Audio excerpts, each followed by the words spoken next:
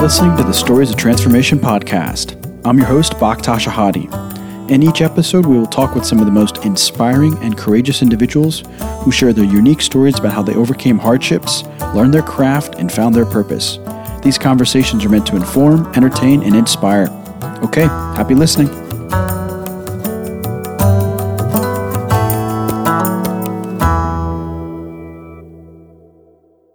In this episode of Stories of Transformation, we'll be speaking with Mo Scarpelli. Mo is an award-winning Italian-American director and cinematographer who shares her perspective on what it's like to be a nonfiction storyteller in Rome, Italy, during the COVID-19 pandemic. Mo took it upon herself to capture the essence of what life is like in Rome under quarantine right now in a short film she shot for The New Yorker entitled Rome, Closed City.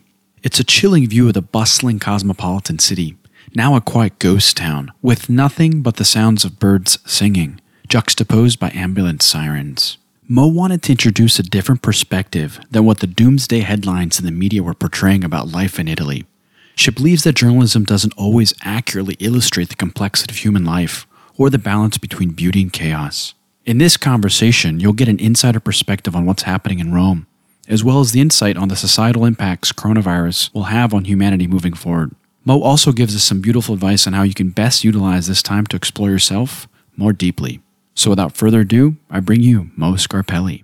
Mo Scarpelli, welcome to the podcast. Thank you, Bakhtash Ahadi.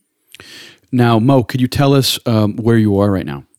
Yes, I live in Rome, Italy. I moved here about a month ago, and that's where I am. Now, you just came out with a piece in The New Yorker that kind of documents what's going on in Rome. Can you tell us what that piece is all about and give us an essence of what's going on? I share this in the context of what's happening here with the coronavirus pandemic that's plaguing Italy, Europe, and the West, in addition to the Far East. So help us understand what's going on and why you felt like you had to go out and kind of document this. Well, I wanted to make something that captured the strangeness of life. I just moved here and I convinced my partner to move here with me, always talking about how Italian culture is so different from North America in a way that people have these public communal spaces. They spend a lot of time together. The family structures are very strong. It's a lot of closeness, a lot of touching. You kiss a stranger when you meet them.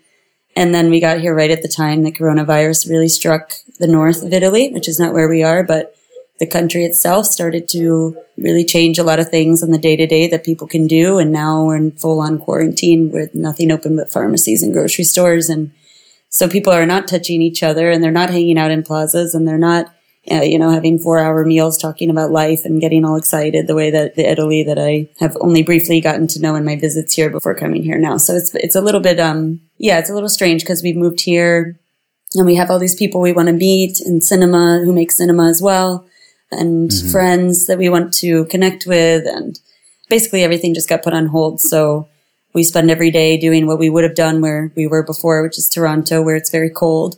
We would have just stayed inside and been writing our films and researching our films and watching films for inspiration and all those things.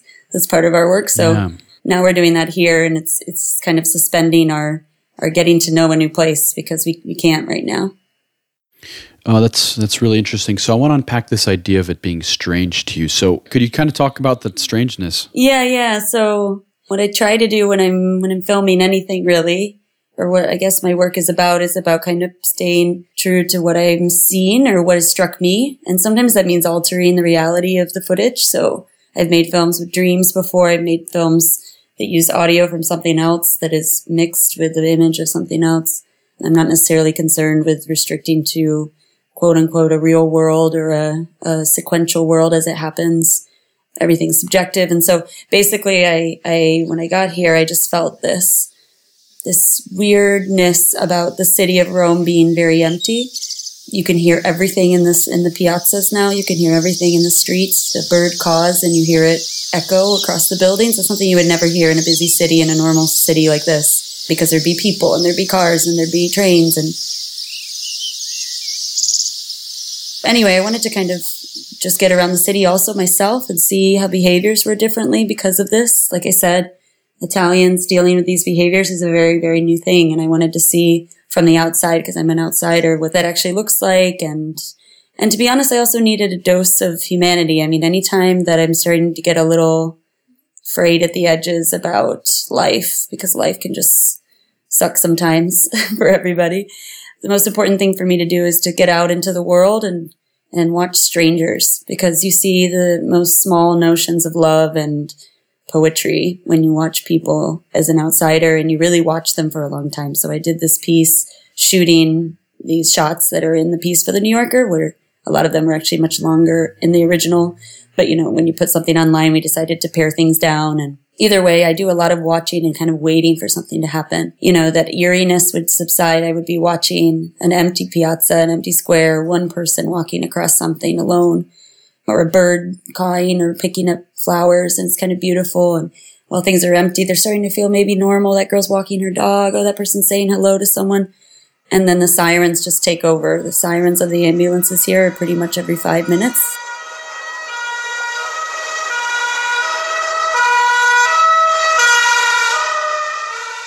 Today is a little better, actually. People think the peak has happened because there's less deaths today than yesterday for the first time since the disease struck.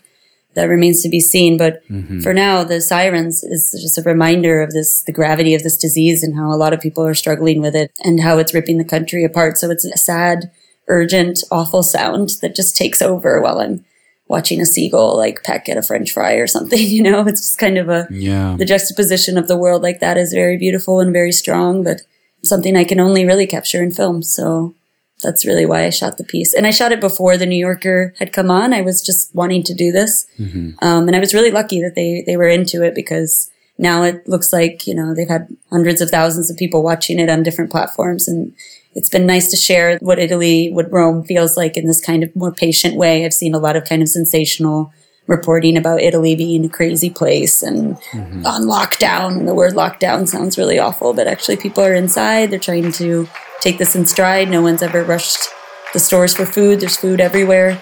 There's still trash collection. Somehow this society and life keeps going.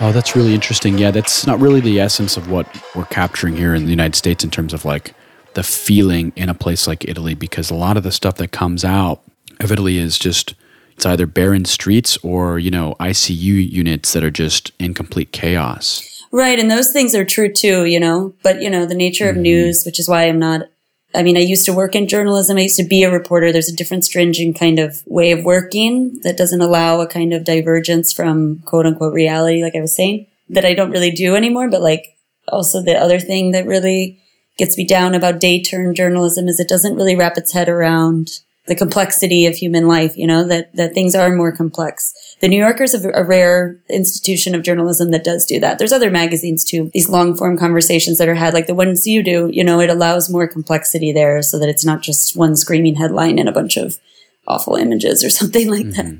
And as you know, that's something we explored in Frame by Frame. My first film that I worked with you on, as when you were our translator and our producer on that film, Frame by Frame was about 4 Afghan photojournalists who were screaming for complexity, because you can be a photojournalist and you can still take photos that encapsulate something complex and encapsulate the humanity or the juxtaposition of things in the human world. And especially Farzana Wahidi, one of the photographers, is very, very driven to do that. She really wants the world to understand her country in a way that they didn't, because all they heard about was bombs and the Taliban. And so that's something that, I think after making Frame by Frame, I just came to terms with I'm not going to argue with these journalistic institutions. I mean, it's good that she does keep pitching those ones and trying to rely on them for her job. And I decided after a while of still working with some of these news outlets that making stories in a different way, the way that I could and knew how and could explore complexity was more important than arguing with these people who ended up not really respecting or honoring that complexity. Yeah, gosh, there's so many different ways we could take this conversation now, but I want to dig down into this idea of what human dynamics right now are for you in the context of what you notice in the context of a place like Italy in this pandemic.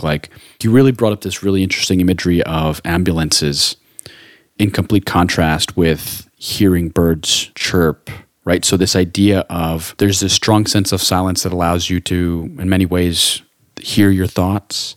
But then the sirens then also too remind you of how dire the situation actually is. Exactly. So when you step out of your home, like, what is this feeling that Rome gives to you right now in terms of human dynamics, how people feel, like kind of help us understand like what that's like right now? Well, when it was very new, when I shot this piece was Friday the 13th. The full-on quarantine. Oh, how interesting. Had been, originally it was called Friday the 13th because I found it to just be a strange day. But the dynamics of the city were different then because everything was a little more new. I mean, in grocery stores, we go to the store and people would be wearing masks in the store. Like they would ask the employees to do that and stuff. But people on the street were not doing that so much. They weren't wearing gloves. It's not like they weren't respecting the rules. I mean, the rules were to keep a meter distance from everyone and people were staying home a lot. Like I said, like the streets were a lot emptier than really anyone here has seen them forever. But it was a lighter energy. Now, we're not ill. My partner and I go out to get a grocery or something like that. We limit going outside, period, because now the police are cracking down on people walking without a reason and giving fines even sometimes to make an example of people because they're very serious. The disease has really been bad in the north here. So they're trying to not let that happen in Rome. So 10 days ago, it was a little lighter feeling. Now it's almost everybody's wearing a mask. And if you don't wear one, you don't start to feel like you're unsafe. It's more like for me, I start to feel I'm making other people feel unsafe. They think I'm being irresponsible. It's interesting the way the social pressures of that have a bearing on you. So our friend gave us a mask that's not even really effective. It's like a surgical mask that a dad would wear when in the hospital room when his baby's getting delivered or something just to keep the blood off you. But we wear it, we keep it on our face and we walk around with it when we're outside just because we don't want to scare people. We don't want to make people think that we're being irresponsible about the disease or that we don't respect the rules, I think that's another thing is that the people have really given me in my limited interactions. There was me being out at least once a day. I do go out for something to get out of the house. And even if it's a walk around the block and I come back up or something. But like around 6 p.m., people play music out their windows. And I don't know, that is really something that kind of, it's in my piece. The way that the music is like competing across the landscape of Rome and people cheering and hitting pots and clapping for the doctors.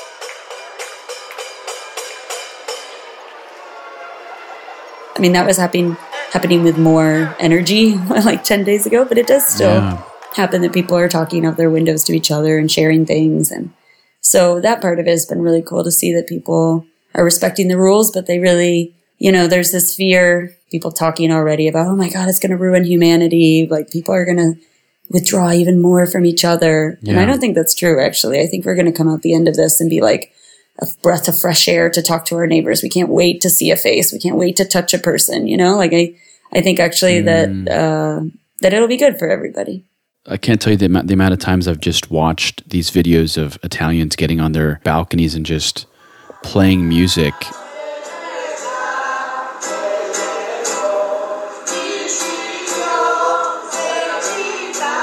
And showing each other that they're human and showing their sense of oneness to the best of their ability, even in the confined situations they're in. Mm-hmm. I don't know if something like that would even work in the context of the United States. No, I can't imagine it. Well, in New York, maybe. I lived in some communities, mostly Italian communities in New York, where there's a very strong sense of making the most of things or like making, people take things seriously here, but like with this quarantine. But they're still telling jokes and they're still being human, and that's going to happen in America too. But I do think a lot of Americans, they live with a lot of space around them. So they do that on purpose. And so that's what their quarantine's going to be. It's going to be empty yards in a complex of houses where you can't really talk to people or you don't feel like you want to and people stay inside. It's not going to be so easy to interact, I guess, in the way that people kind of go out of their way to interact here. Yeah. It might not even be this bad in the US or it might be way worse. So I can't really say, but I hope that people still try to keep their morale high, because that's important to take a minute to like turn music on and just dance in your window. Like, it sounds ridiculous, but there's like, 80-year-olds doing that here. It's really important. Oh, that's great. Now, can you help us understand, like, what is it that made Italy this place where the coronavirus has just been so rampant? Like, is it the collectivist culture? Is it that they weren't taking it seriously? Like, what exactly was it? I can't say because there's been lots of different projections of how it took off here and blah, blah, blah. Yeah. I do know that they had a really hard time tracing patient zero in Lombardy or in the north. By the time this became something where they found out people weren't just dying of pneumonia and old age, which, by the way, there are a lot of old people here. Yeah. So this definitely is a factor. Is like per capita, there are a significant amount of old people, and a lot of them spend time outside. So anyway, I just know that a lot of the deaths from this disease have been elderly people. There's been younger deaths as well. But I guess they had a really hard time tracing who the initial contagions were. Because it was happening a couple months ago and they couldn't quite tell what was what. And this is a brand new disease. So for the reasons why, I can't tell you exactly why. All I can say is that I'm really grateful, even though this was a hugely scary move and going to be a very long-lasting impact on Italy. Italy was the first place to test people and share all the numbers and all the deaths and track things the way they have and be very transparent about those numbers as they were coming in. And that's what shut the country down in terms of like realizing how serious it was. But it's also helped the rest of the world get a move on this before it becomes where an entire region of the country is infected with this disease, which is what the North is looking like. So I'm grateful that Italy was doing that as they were testing people, sharing the information every single day with the World Health Organization and other people, because other countries were not. That is one thing that I'm grateful for, is that Italy shared those numbers early, even though it's going to have a detrimental effect on Italy's economy and these things moving forward, because now hopefully others can learn the lesson. No, it's absolutely true. I mean, I was looking at the record here in Italy, and February 20th is when they had patient zeros, when they actually recorded patient zero going into the hospital. And well, that's not patient zero. That was the first recorded case. Okay. Patient zero would be the first infected. So by the time they had the first cases coming in, they had contracted the disease from someone else who got it from someone else who got it from someone. So the way you always cut these diseases off is you have to find that first person, and then you have to research everybody they talked to, everywhere they touched, all of that. And that's the best way, really, to cut off a disease. And they couldn't find that person. In fact, they think that person maybe infected people in November, they're saying now. So it's a very complicated thing that takes a very long time for people to figure out. In Wuhan, they were able to find most of the original contagion, but even then it blew up. So the first recorded case was February 20th. And since then, it's been a month and 4 days. It's March 24th now. I mean, you're saying this is now the first time that deaths now are going down in numbers? Yeah, I mean, every day we've been watching what the death count is, because contagion is there's a lot of misinformation about contagion, because it all depends really on how many people you're testing. But deaths is very explicit, and deaths is also what's the scariest. Yeah. How are people coping? Like, how are people dealing with this sense of uncertainty in a place like Rome right now? In terms of coping, I think like one major thing that I've seen for sure is that people make one walk around the block, or they run in circles around a block. I think people are doing exercise inside. Some people, like our neighbor, is like screaming on Skype with someone like super loud on Saturday night. I think he was having like a party, but like with his friend, he was getting so loud that it was like, surely he's drunk or something. But so maybe people are getting drunk online together now instead of in person. I don't know. Now, what's something that you would say that we're missing here in the United States? What's something that you could kind of share that people in Italy have learned, that you've learned, that we're not really picking up here in the United States? About coronavirus? Yeah. What's something that you've learned by being there that you just thought to yourself, wow, this is something that people are missing? You're a deep thinker. What's something that we need to pay attention to? My friend Lorenzo, for example, he would say, maybe this is a time that we can unite with people. Maybe for once Italians will learn how to unite with each other. We'll be able to come out of this feeling stronger because we got through it together. The other thing, too, that this is a global disease where, like, it should humble all of us, that we're all in a vulnerable position. Yeah. The last thing we should do is assigning blame or saying, well, it happened here because they didn't do this and all this stuff. Like, right. I think the best thing we can do is just look at our present and look forward as to like, what can I do to not spread the disease? How can I be responsible in my community? How can I also keep people's morale up? How can I also make people feel like they're loved? Because a lot of people are going to be lonely in this time, actually. People who live alone are going to be very lonely. Yeah. And it's not like other cultures, America, like people grow up and they move away from their family and then they don't really call them much. Like, call your family, like try to be in your family's life, even if they drive you nuts. Try to be in your friend's life, even though you don't use the phone anymore, you text. Right. Try to do these personal things, like talk on the phone and hear a voice, because loneliness will creep up on Americans. It happens to me sometimes. I'm so good at being alone for the most part. Yeah. But loneliness comes because it just inevitably will. It's just because I've been trained well to be independent doesn't mean that I'm not going to get lonely, No, I think that's absolutely right. I think as you speak about this, I'm kind of understanding and processing this pandemic in three different stages or three different parts. Those that are actually infected with this disease, right? So the physical health element to it, the economic element to it. So all these people that are losing their jobs because of it, these people that can't go to work, don't have an income. And then also two, let's say those that haven't been infected, those that haven't lost their jobs, but those are simply people that are simply quarantined, those that are at home. So there's this mental health element to it where it's like, well, what do you do? Mm-hmm. The sense of alienation and isolation can actually have a lot of negative impact on people as we're social creatures, right? So in the context, especially of the United States, like that's something that's not being discussed right now because we're just starting dealing with this quarantine, dealing with the lockdowns, especially in places like Washington, D.C., New York, San Francisco, Los Angeles. Like these are big cities that are now really taking this seriously. I mean, there's parts of the United States that isn't, right? Like parts of the Midwest, people aren't even considering this, but places in which there's high population, right? High population density, this is going to have major impacts on people's mental health. Mm-hmm. And a lot of it makes me wonder, like, in the context of the United States, you've brought up this idea of being very lonely and the sense of isolationism just voluntarily.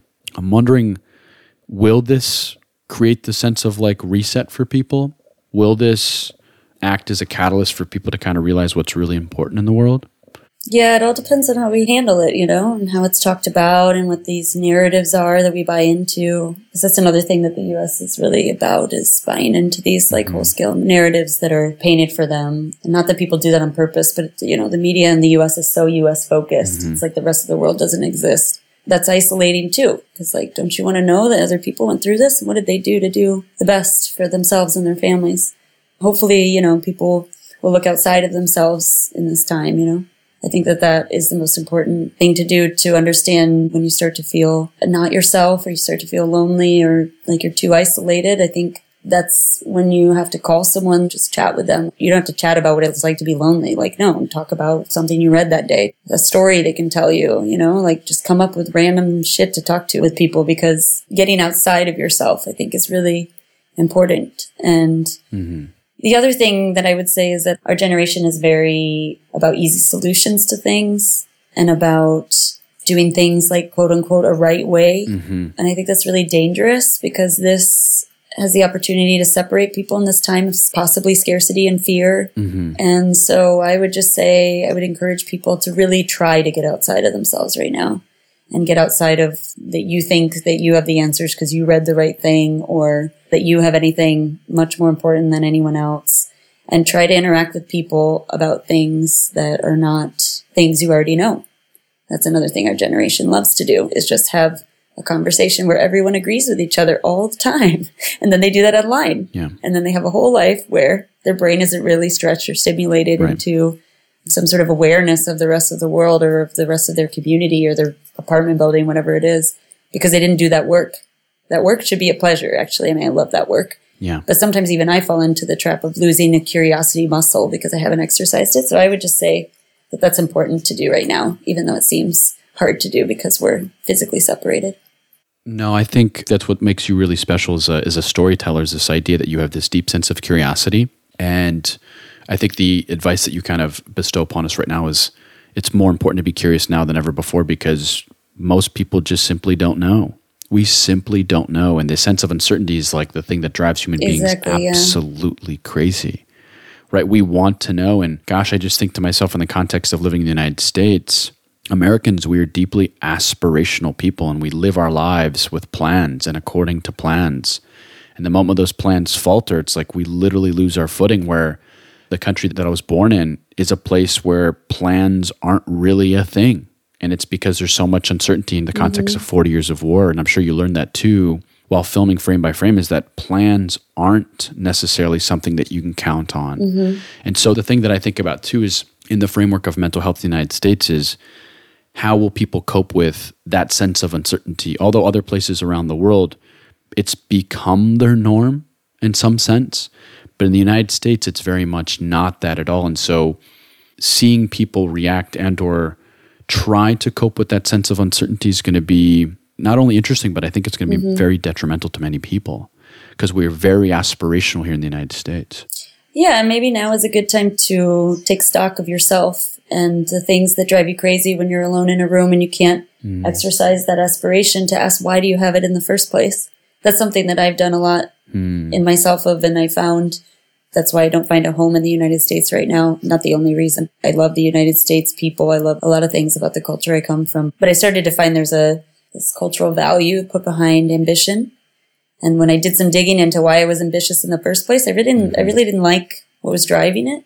It was to prove myself. It was to show that I'm important. It was these things that actually are against the stuff that I really love about filmmaking, which is spending time with people humbly and just listening to them and letting them teach you everything because you don't know shit. So yeah, I think this time right now, it reminds me, I was thinking about someone I really love dearly. A relative of mine lost their job back in 2009 when things were really rough in the United States. And he plummeted into a major depression that was very scary because he just had time on his hands. And then he solved it, he got a job again. But to me, like, that's scary because if you're totally dismantled because you got time alone and you didn't know how to fill it and you didn't have a job to like throw aspirations into, maybe it's time to evaluate what those aspirations are. And maybe you don't like the answers, but like maybe now is the time to talk about those types of things and what's driving you and why you need that thing to be driving you.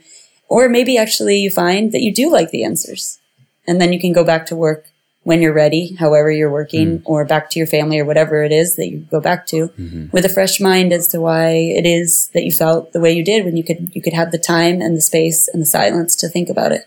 So I don't know. I would encourage people to use the time for that. It's easier said than done. This isn't easy work, but some books out there, other things, talking to a psychiatrist on the phone, other things can help people really get to the core of maybe why this empty time can feel so haunting for them or so scary. No, I think that's absolutely right. I'm in the process of writing my memoir, so a lot of what I have to do is just confront those memories. And what's interesting is, as a survival mechanism, right, evolutionarily, is like we as human beings have this great way of just forgetting things or not confronting the things that scare us the most that happened in our past. And whether it's based out of a feeling of inadequacy, whether it's based in trauma, whether it's based in you name the thing, it's really hard to sit down and do what you're talking about, doing the work. And I can't remember who said it, but if you don't deal with your demons, they're in your soul lifting weights. And it's very much that thing. And I think this is very much a good time to be able to sit down and confront that silence, because in that silence is when those demons are saying hello. For sure. And also, like, a lot of these things cannot be figured out alone. But I think when it comes to figuring some of these things out and maybe you don't know the right questions to ask yourself, Everyone has their own way of doing this. Some people use self-help books. Other people use blogs. I know people use blogs like Brain Picker that like go back to using the Stoics and looking at old literature and things like that to try to find answers to bigger questions about ourselves. And then other people, they use their friends. But I would encourage also talking to, if you can, talk to professionals or talk to somebody on the phone who can kind of stand outside of you and listen to you talk about things anew. Like call a really old friend, someone who knows you, but you haven't seen in a while maybe, explain or talk about what kind of questions you may want to ask. And it's not nerdy or dumb to like look up what questions should I be asking myself on the internet and actually find some interesting ones. I mean, there's all kinds of tests out there that people have come up with that are like self-inquisitive things. I think that's great. I'm in the phase of my life now too where I'm on a quest to ask the most beautiful question. I say this because I believe that we're most beautiful when we're most ugly, and to confront ourselves when we're in that place of dealing with who we actually are and what our aspirations are and what our motivations are doesn't happen enough. And so being on this quest of asking the most beautiful question is very much in that same vein. So being in this place of asking questions is good, but I also think it's very important to ask the most difficult questions about oneself. That's really where you get some insight. Yeah, but I think a lot of people don't know what those are. Like, where do you start with that? I think the big question to ask yourself about things, if you're feeling that you have this empty time and all this stuff, is just keep saying why. And it'll drive you nuts and you won't know the answer and you'll be mad because you don't have all the answers. But just keep saying why. Why was I upset this morning when I woke up? Maybe you don't know that answer. Okay, so then why? Maybe it was because I couldn't go to work. Well, why? What do I miss about work? Well, actually, I don't miss this and this and this. So why would I say work? Oh, okay. Well, why do you like that guy at work that you were just thinking of? Okay. and you can go down these little pebbles that can tell you actually the thing that you like about work is something you never really thought about before, but by spending time thinking about it or writing about it or having like an hour of that morning by yourself, questioning yourself, asking why, maybe you get to something that tells you a little bit more about who you are. Yeah. And listening to that is good. Listening to who you are and not saying, well, no, of course I love work, and telling yourself, oh no, of course, because my boss is great, or because that guy that I respect at work is this and that. Maybe actually like you should be honest with yourself about things, whether you like them or don't like them. It took me like 5 years to figure out I don't want to be a journalist because I'm really bad at it. And also because I just don't see the world that way. And I totally disagree like ethically with most everything that they present, and the way they present it, meaning like kind of news turn stuff. It took me a while to like confront that within myself, because I went to journalism school, because journalists are benevolent, because I had met so many great journalists, because I really respected their work. Well, you can respect other people's work and then find out for yourself what you actually like to do, which it turns out for me is like sit around with someone for hours and hours and hours and watch them. Yeah. It's like a weird thing to admit, the more you do that testing, why do I like this? What is that? Listen to that pebble, listen to that thing inside yourself. Let it lead you to the real reasons why you are the way you are. That's wonderful, Mo. So let's talk about that since you brought it up. What is it about filmmaking and sitting there and watching somebody for hours on end that you really appreciate? What does it tell you about who you are? Well, I have to shut up for once. I don't say anything. I watch someone so closely that I start to feel who they are in their body language, sometimes way more than their words. My protagonists have also been people who actually don't use a lot of words so far, compared to how much they kind of give themselves away in their gestures and their notions and their reactions. I love getting to kind of project myself into somebody in a way. The more you're sitting there and watching someone and actually studying them, that's what I'm doing. I'm like kind of a weird little brainiac. I think I actually just like the act of studying somebody. And it's not like I'm trying to figure out A, B, or C about them. It's more like by watching them, I'm seeing a layer. And if I wait long enough, maybe they'll give me another layer. And then that reminds me kind of someone I know, or it reminds me of me, or this is familiar to me. Okay. Oh, another layer. Wait, this is not familiar to me at all. And it's just like, it's this puzzle of a person. And I get to watch it. I get to know it. Mm-hmm. I don't dare say I know it fully ever, because I don't. But then I start to see that this new being forms in the footage that I'm actually taking. And that new being is a character in this movie I'm making. And then that person somehow, this all sounds very esoteric, I'm sorry, but this is the only way to talk about it. It's okay. That person who I'm filming, the real person, they start to kind of see or feel from me, even though they haven't seen my footage. I feel that they feel from me the character that I'm seeing in them. And they meet me there with that. So my last film that has been released is called Mbesa. It's about a 10-year-old boy who is being cast out of society because he's been displaced by this huge condominium condo on the outside of Addis Ababa, Ethiopia. So he creates this narrative. It takes him a while to get there. He kind of is roaming in and out of the condo, trying to find little treasures he can use to build electronics. He's also a genius. And so he spends his time doing this kind of creative work. He tells stories with his mom about animals, and you find that he loves the lion. The lion is like the king of all, that's what Mbesa means. It's the kind of king of all the stories. And so the film follows him as he actually transforms into a lion. That happened because I saw a kid who was like, the lion's the best. If I have a lion inside me, I can do anything. And I'm like, okay, let's go with that. Let's see where that goes. And that's what I mean about a synergy between this character I start to create because I'm watching them, and then they meet me there. And where we meet is this really, really beautiful place of understanding in our trust with each other. Yeah. And then I make a film out of that tries to reflect their character, and what we kind of built together.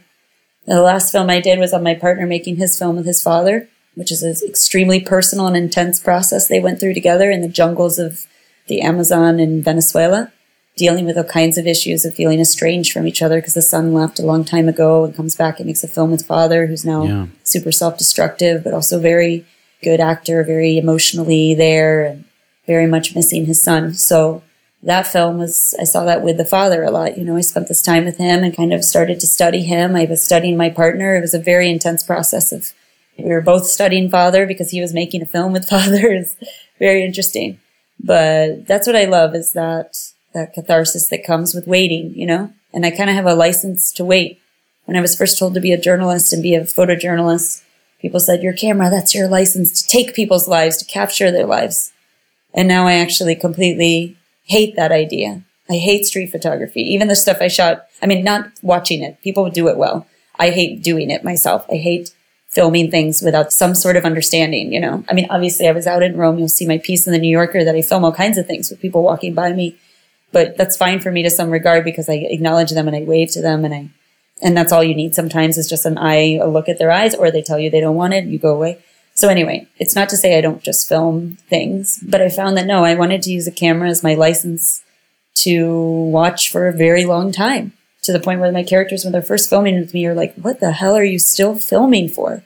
I've just been like sitting here talking to this bird. And I'm like, exactly. I was waiting for the bird to come in the frame and then fly away and then to see that look on your face when it flew away. That's what I'm waiting for, you know? And they're like, ah. So anyway, it's just a license to be present. Oh, that's a wonderful way of putting it, a license to be present. Oh my gosh, that's so great. What's the road ahead for you? What's going to happen with you in filmmaking? What are your plans? What's going to happen in the context of Italy? Tell us what your plans are. Sure. So that film I shot in Venezuela is called El Father como si mismo. A father plays himself, is what it's called in English. And the film is coming out. It was supposed to be at a festival that happens in April, a very wonderful documentary festival called Visions de Rel that happens in Switzerland. And now because of coronavirus, it will be happening online. So anyone who's listening to this, if it comes out before April 20th, you may be able to nab one of the tickets on their site to watch it because people will be watching it all over the world. My film in Besa as well, it did very well in festivals, which is great because festivals, they may seem snobby to a lot of Americans who don't interact with like cinema or art festivals much. But film festivals for some of us are like the only venues that we can get distribution because I make small films. I make films that don't have a big budget and they don't have well-known characters and I don't know a lot of rich people who can like push the film forward. And I take kind of creative risks in the films, or I try to make them different than maybe what you would normally see as in the next Netflix series or something like that. Sure. So that in mind, the festivals are great. You know, they're really great for people like me, for like people like my partner who make films that I think that anyone would find interesting, but they get to actually have a venue. So this year I'll be focused on trying to get El Father in more festivals. And then eventually we'll be releasing the film online, everything else like that. I'm also at the same time shooting a documentary with a character here in Rome, but that's been also put on hold. It's a story, another father-son story, kind of. It's a story about a man who's dealing with what is a legacy, and he spent his whole life building one in this very iconic industry of cinema in Rome, and now he has to kind of come back to terms with what does legacy really mean for a man, and how do I redefine it for myself, and he's almost 80 years old. So that'll be in production this year. It feels really good to shoot something in the place I live, actually. I'm very excited for that because it means that I can work on it in the present without having to like always raise money for travel or disappear off the map, you know, while working on something, which is what I did in my last film. Yeah. Well, Mo, this conversation has been fantastic. It's been wonderful to hear about what your experience is like in Rome, what human dynamics are there like right now, your process. And I love the fact that you shared this idea of filmmaking for you is very much a license to be present. One last question, Mo. What is your message for the world? I'm going to quote someone if that's okay, because I don't know. I'm always more inspired by things that aren't in my brain, but ones that I've kind of looked at and turned over and over. And I read this when I was 13 and it has never left me. But Mark Twain once said, "The world owes you nothing. It was here first." And I think that's really important. It's really always struck me, that quote, because it's about humility. So I would say my message is to stay humble and just remember that the world was here first. Mo, thank you so much for your time. Appreciate it. Yeah, thanks, Bach.